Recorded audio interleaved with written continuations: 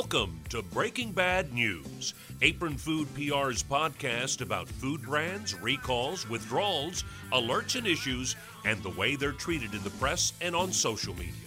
Your hosts are Jenny Gregorczyk, managing partner of Apron Food PR, and Jeff Hahn, author, speaker, facilitator, and Apron's head of reputation strategy.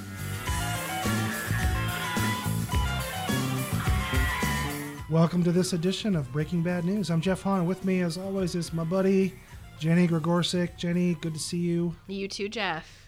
Hey, we are in the first week of May, and like we do, we look back at the previous month. And you know what that means?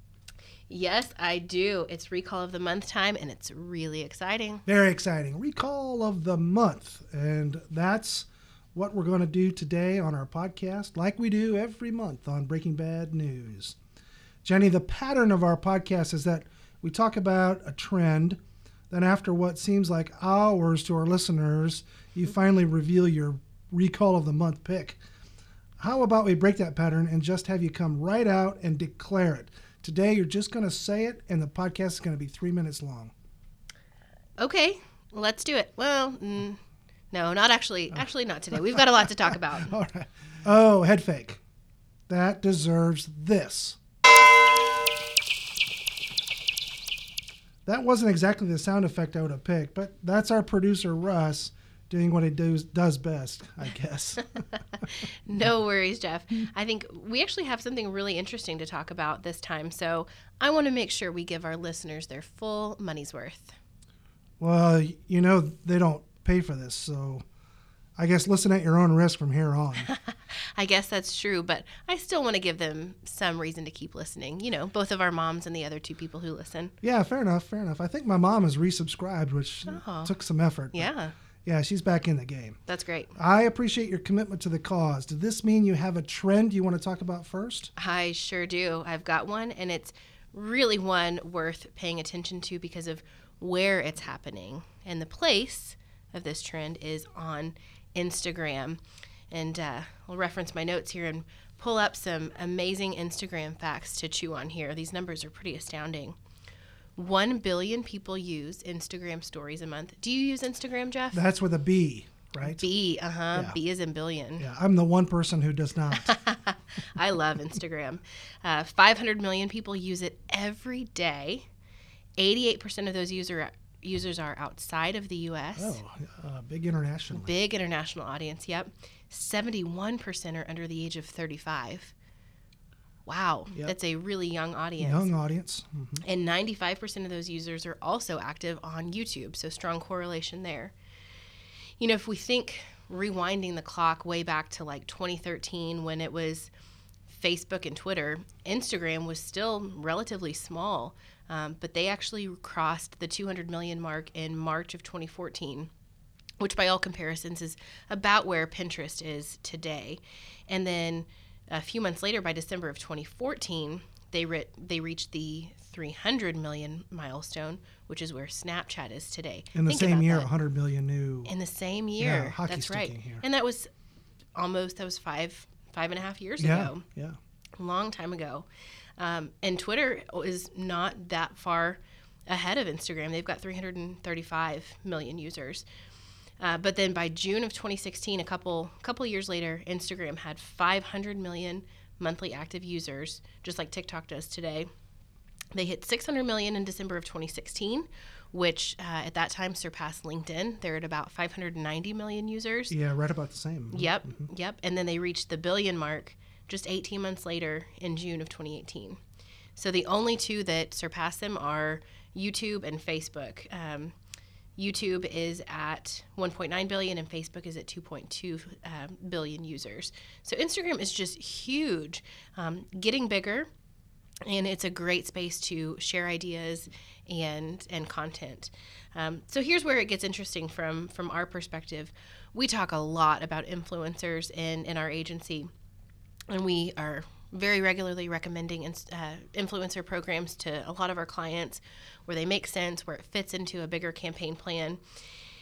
And thinking back into the early days of influencer marketing, we looked for people who had big follower accounts. That was the the thing that we were looking for. So you'd find celebrities, for example, that were really leading the way in this space, and that's still true to some standpoint today. Yeah, you asked me to do some clicking around on this notion of celebrity followers on Instagram, and I've got a list from Statista that as of this month, May 2019, we've got these big celebrity personalities who people are following. Cristiano Ronaldo, soccer player. Mm-hmm. Ariana Grande, not a soccer player. Selena Gomez, also not a soccer player. Not a soccer player. Dwayne "The Rock" Johnson could squish a soccer ball if he wanted to. And then you've got, following those four, you've got Kim Kardashian, Kylie Jenner, Beyonce, Leo Messi, another soccer player. That just tells you the enormity of the sport of football around the world. That's right. And then Taylor Swift brings up the big hitters. She has 117 million followers, which is some major throw weight. And I guess you'd say that by virtue of the sheer number of followers, these celebrities are, in fact, cultural influencers. That's true. And I'm honestly surprised to see Beyonce as far down the list as she is, because in terms of cultural influence, she's so huge. But I want to head to the other end of the scale, to a trend that's really piqued my attention. And it's beyond these celebrity influencers, not even micro influencers, which is what we work on so regularly with our clients, but it's this rise of the nano influencer. So you might say that these, on this continuum, we've got these mid to high level influencers. They're megaphones. They spread the word to audience. They amplify a message for a brand. They could be like journalists or even more famous spokesperson for a brand. They're sometimes useful as a conversation starter in an online community. They can serve that purpose in that role.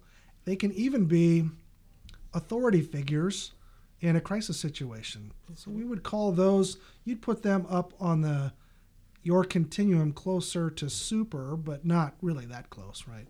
And then you've got these micro influencers who are closer to nano. They may have around, 10,000 followers, would you say? Sure. And then nanos, 2,000 or fewer. I think those levels are generally close. The synopsis is, celebrity influencers, huge influence. Micro influencers, significantly smaller than that, but still a strong reach, usually geographically in the areas that they reach. And then these nano influencers are teeny tiny, but they pack a really big punch. We see engagement rates on influencers with smaller followings to be much higher. If you've got a celebrity that may be reaching 10 million people, even 100 million people, but their engagement rate is 0.5%, that's not great engagement. Doesn't help. Right. Doesn't help much. Yeah. Exactly. But these nano influencers, if you've got a following of 2,000 people, 1,000 people, but their engagement rate is 15%, that's pretty huge. Yeah. Okay. Yeah, and I'm with you. It's almost like a wider versus deeper XY chart that sets up here, right? Mm-hmm. Your wider guys, the super influencers, they may reach a lot, but you don't really engage them a lot. And it seems like proximity might be playing a role in this. I'm just guessing, just thinking out loud about this, but the odds are infinitesimally small that I, for example, am going to find myself in a room with The Rock or Ariana Grande, hanging out with them, right? Probably Ariana Grande less likely for I don't you. invite them to my parties. Do you know who Ariana Grande is? I've seen that name before. Yep. On the other hand, okay, so that's our super celebrity types, right? I'm not going to have contact with them. On the other hand, though, what we're saying here is that I may have a feeling of a more intimate connection with a nano influencer. It's a possibility, or I might even feel like I could know them at some point in my life. Mm-hmm. In the agency world, we've got two really important nano or micro influencers, David C. Baker and Blair Enns. And I'd venture to guess these two guys own better than 50% of the agency consulting market. It's not an enormous market, those that get engaged with a consultant, but they are really big fish in our small pond. And as it turns out, I sat next to Blair at the gathering this past February in Banff. And So I do feel like, hey, if I attach myself to this micro or nano influencer, there's a good chance that I might actually come to know them or meet them someplace. My engagement with Blair and David correlates with what you're saying. I listen to those guys all the time. I listen to what they tell agency owners. I go to their seminars. I mean, they're very influential to me. And now that I'm starting to sort of sort through this with you, I'm understanding putting those two in my frame of reference. They really are nano or micro influencers to me. Yeah, you've got it exactly right, Jeff. Nano influencers engagement is so much deeper, and this is really important for a couple of reasons. You know, I think as social media companies are really continuing to adjust their algorithms to create that more authentic experience that everyone's striving for, it's really going to be the highest engaging content and content from close friends too that's going to make its way into your feed. You know, for example, we're seeing folks like catering companies really change the way they do business because they've discovered that people eat with their phones first. This is really an allusion back to your Instagram notion, right? Mm-hmm. How eating with your phone first, it's all in the pictures. Yep.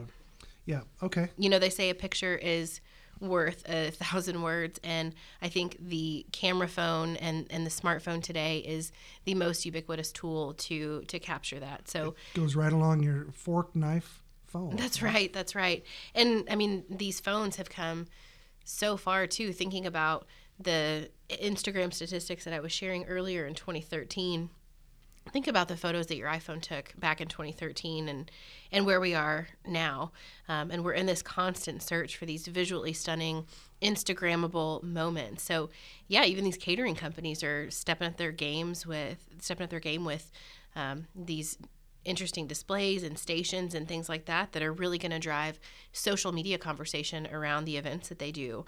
A great one to check out is Pinch Food Design. They're based in New York, and they do food on this one-of-a-kind furniture setup, food furniture setup. It's really cool. Mm-hmm. That sounds like a Homer Simpson dream.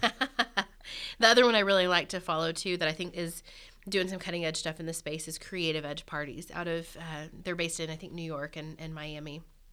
But they do some really cool stuff in this space, too. This is all a search, though, for that. I mean, is it a trend towards the outlandish, or is it a trend towards do anything that you can to try to get attention? What's the, I mean, is there a niche here that we're working towards? I think that's a great question, Jeff. I think what is so interesting about these nano influencers is because their following is so small, they are super relatable to their audience, and whether that's geographically based or on a specific topic, they are able to get very niche-y in the kind of content that they're sharing. They're super specific in that niche, and they find their swim lane, so they don't usually appeal to a huge audience. You know, I don't know if you've ever read Seth Godin's book Tribes, but it's an amazing read. Right. And you know, he talks about how you don't need 1 million people to know you. If you know just 1,000, you've got yourself covered in this pretty powerful little tribe. And I think that word tribe is really what we're seeing show up across culture in general, but really showing up in Instagram these days too. It feels like we need a way, though, to describe this easily to clients. I mean, is there sort of a when you talk about the power of influencers on your continuum, do you use a bit of a formula to help clients understand what the right choice for them in this space is? Yeah, I think there's a lot of factors that go into what makes up influence, but we look at things like audience reach, because that's really going to give us the volume that we need or don't need. Brand affinity, because that's going to help us deliver that expertise and credibility. Yep. And then also the strength of their relationship with their followers. That's the challenge with celebrity influencers is there's that loose connection. So there isn't that strong relationship where you might have with someone that is really like you and has the same value set as you do, and you follow them and engage with them because they're part of your tribe. That relationship is so deep and so powerful. Jenny, can you tell me a little bit more about that engagement thing. I heard you say earlier that nano-influencers can have engagement rates of 10-15%, much more than your super celebrities. Well, but what does engagement mean? Is that just me sending you a message and you actually speak back to me, or what? That's a great question. And there's a lot of different ways for us to measure digital analytics. But if you think of like an impression is just the number of eyeballs on a piece of content, engagement goes a layer deeper, whether somebody is commenting on that content, they're sharing it with someone else. They're not just passively seeing it in their feed. And if you think about the way people scroll through their feed, it's so fast. And so a 1-second video view doesn't mean much because people are moving so quickly through so much content. And engagement is a deeper level of connection with that piece of content. And that's a much more compelling metric for us. So I use a newspaper analogy. It's like I read an article in the newspaper, then I cut it out and I hand it to somebody. I've engaged with that article more substantially. I'm with you. I'm convinced too. It's pretty amazing the sheer magnitude of how platforms like Instagram can sway consumer thinking, can create trends. But I'm sitting here thinking about just the notion of influence and remembering you and I have attended a seminar put on by Robert Cialdini. Yeah. Oh, it's fantastic. Yeah. I mean, the whole notion, he wrote, of course, Influence, the Art of Persuasion.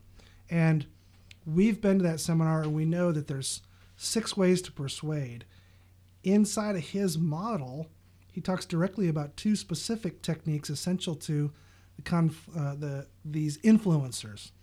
The first is social proof. We behave, we even repeat the words of others. Social proof means when we see somebody else doing something or saying something and we believe it to be correct, we'll often emulate that behavior.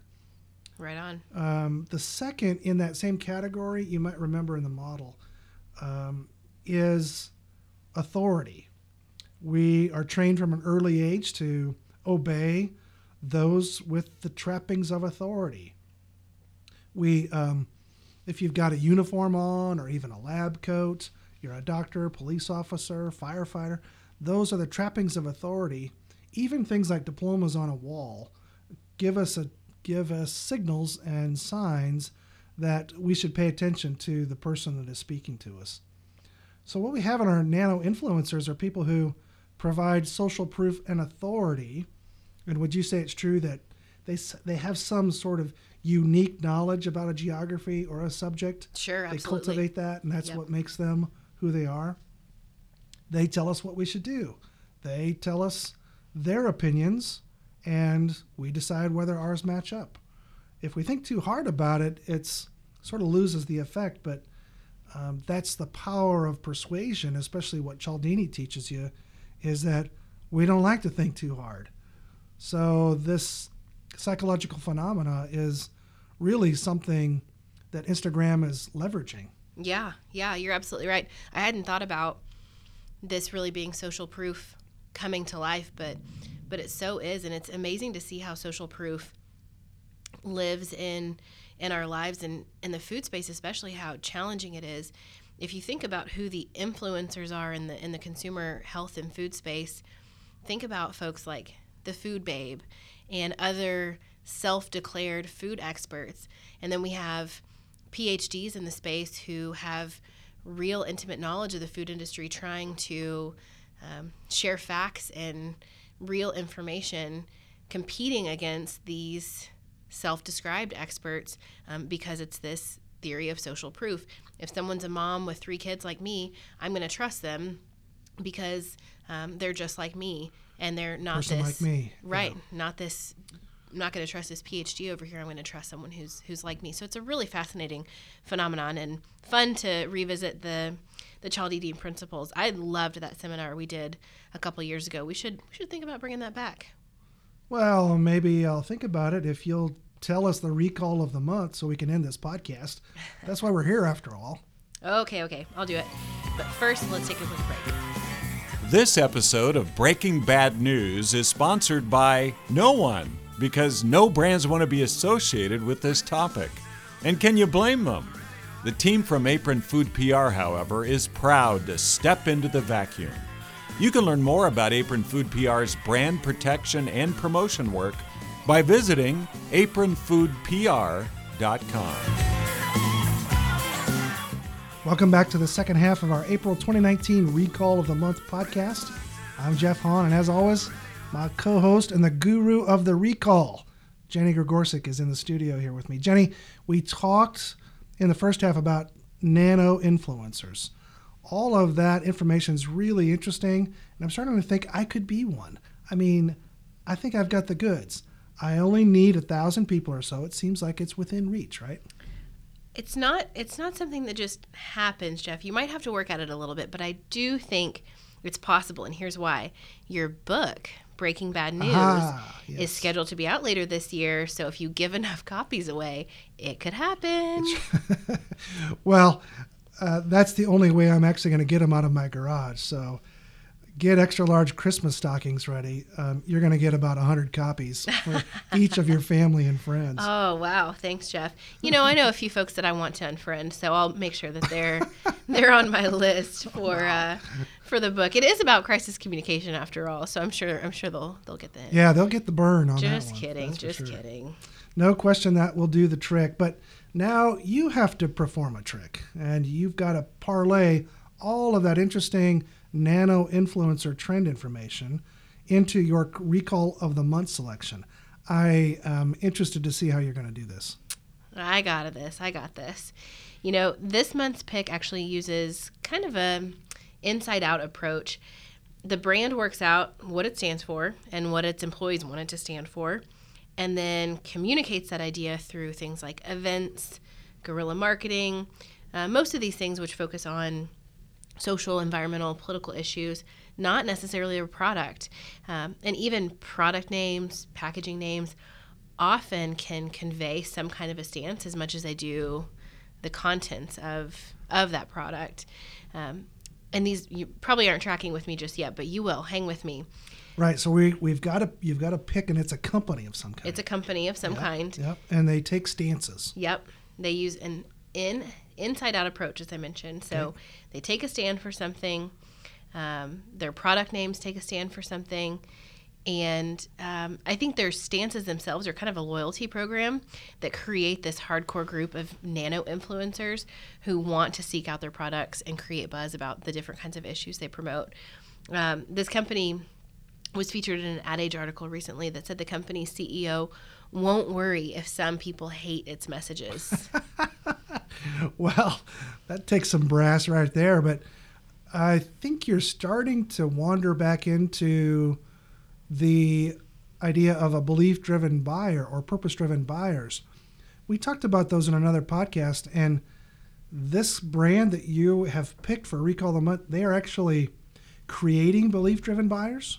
They're creating nano-influencers. You know, I think it's completely fair to combine both of these concepts of belief-driven buyers and nano-influencers, because the influence of these people actually comes from the fact that they're so passionate about the different subjects that they talk about. We talked earlier about building this niche thought leadership, and these nano-influencers do it really well.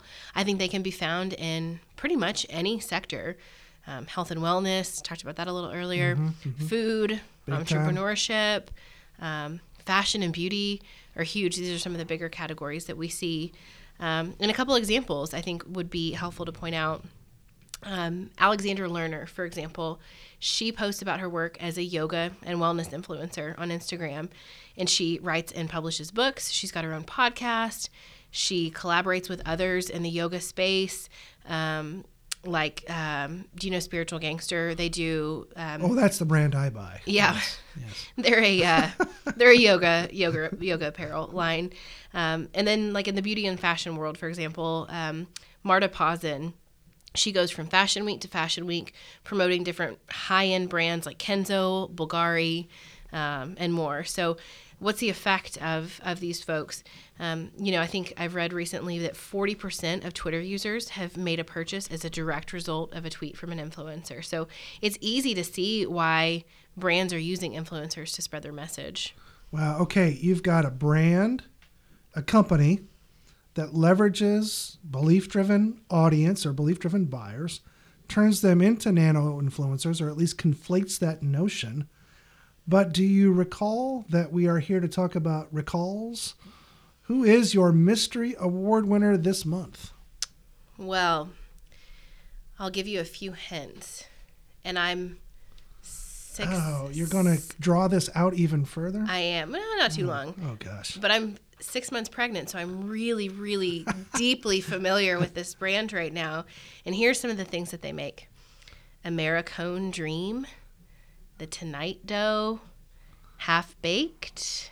Nope. Let me try one more. This one's going to give it away. Cherry Garcia and Chunky Monkey. Aha. Okay, I've got it. Ben & Jerry's is your right. recall of the month pick. Sound effect, please. Yep. Sorry, Ben & Jerry's. You got served. Whoa.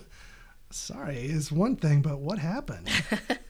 It's nutty, if you will. You'll see what I mean. Oh, gosh. Some of their pint containers it was their Ben & Jerry's coconut 7-layer bar bulk.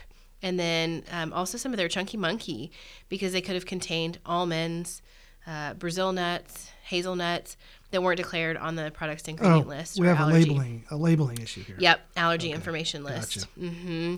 Yeah, and a lot of folks don't know that Unilever actually owns the Ben & Jerry's brand, and they said that it was an error for one of their nut suppliers that was the cause of the labeling error. And luckily, no one got sick, and it was a nano-sized recall. But the pints got pulled just out of an abundance of caution, and they fixed the labeling problem. Well, we always asked about the media in these cases. How'd they get treated in the press? Did they get a lot of negative articles? You know, the story did get some attention. In a quick Google search, I counted just under 40 articles. Oh, well, yeah, that's something. Yeah, and I think that's likely because the brand's visibility, the popularity of their ice cream. I'm a big fan myself. The fact that it was a nationwide recall, TV picked up the story, so there's probably some syndication there, prompted a good bit of the coverage. And we can actually listen to some sound from just one of the TV stories. Yeah, we've got a clip. Yep. We've got a clip. All right, Ben & Jerry's parent company, Unilever, is recalling 2 ice cream flavors over a problem with the product ingredient lists. The FDA says the coconut 7-layer bar and Chunky Monkey flavors may contain almonds, Brazil nuts, and hazelnuts, and those ingredients are not listed on the packaging. The FDA says there have been no reports of illnesses. Yep, I can see why syndicated news ran with that. It's a popular brand. People likely have it in their refrigerator or in their freezers, and so that makes sense to me that it got picked up a little bit more than what we've seen in other past recalls of the month. I have to say to you, though, I'm a little less than impressed by how the brand communicated about the recall itself. I did some trolling around, looking at the website. They invest a lot of time and energy into subjects like criminal justice reform, Green New Deal, and others. Like you were saying, they activate communities around issues. But there's no mention of the recall on the site, nor did I find any mention of it on their Twitter feed. Ben & Jerry's is good about saying we make the best possible ice cream in the best possible way, but I'm skeptical. They don't seem to want to inform their consumers in the best possible way. What happened? They left it up to Unilever. They kicked it upstairs. So Unilever did the... That's right. You know, it's really, I think, a balancing act for these brands to mix their promotional face that consumers see, whether that's fun or exciting or on a crusade about an issue. I think Ben & Jerry's for so long has been known as a really crunchy, grassroots kind of a brand. Granola-y, you might say. Yeah. How do they balance that with protecting and the protection that has to come with managing a food product and food safety and all of that? I think Ben & Jerry's choice to separate the brand message from the recall by pushing it up to Unilever actually shows us that it's even a strong brand is sensitive to negative news. And from a comms standpoint, why not? Why wouldn't they do that? If you've got a big holding company type of brand with not a lot of brand equity in it, like Unilever, push the bad news off on them and let let the Ben & Jerry's brand maintain that halo effect that they've enjoyed for decades. I didn't even know until I started digging into them that they had been acquired by Unilever. Yeah, okay, so with that tension built into the brand, we're a national brand. People think of us as very local. They've got what you might call a truffle kerfuffle. Oh, that was terrible. That's a flavor. No, I would not call it that. All right. That probably means it's time to wrap up. Sorry, Ben & Jerry's. You are the recall of the month. Jenny's put you in the headlock. Hopefully it doesn't happen any more to you. This is dumb, isn't it? Thank you, Jenny. Thank you, Jeff. See you soon. Thank you for listening to Breaking Bad News with Jenny Gregorczyk and Jeff Hahn from Apron Food PR. Subscribe and learn more at apronfoodpr.com. And if you like what you've heard, rate us on iTunes. It really helps.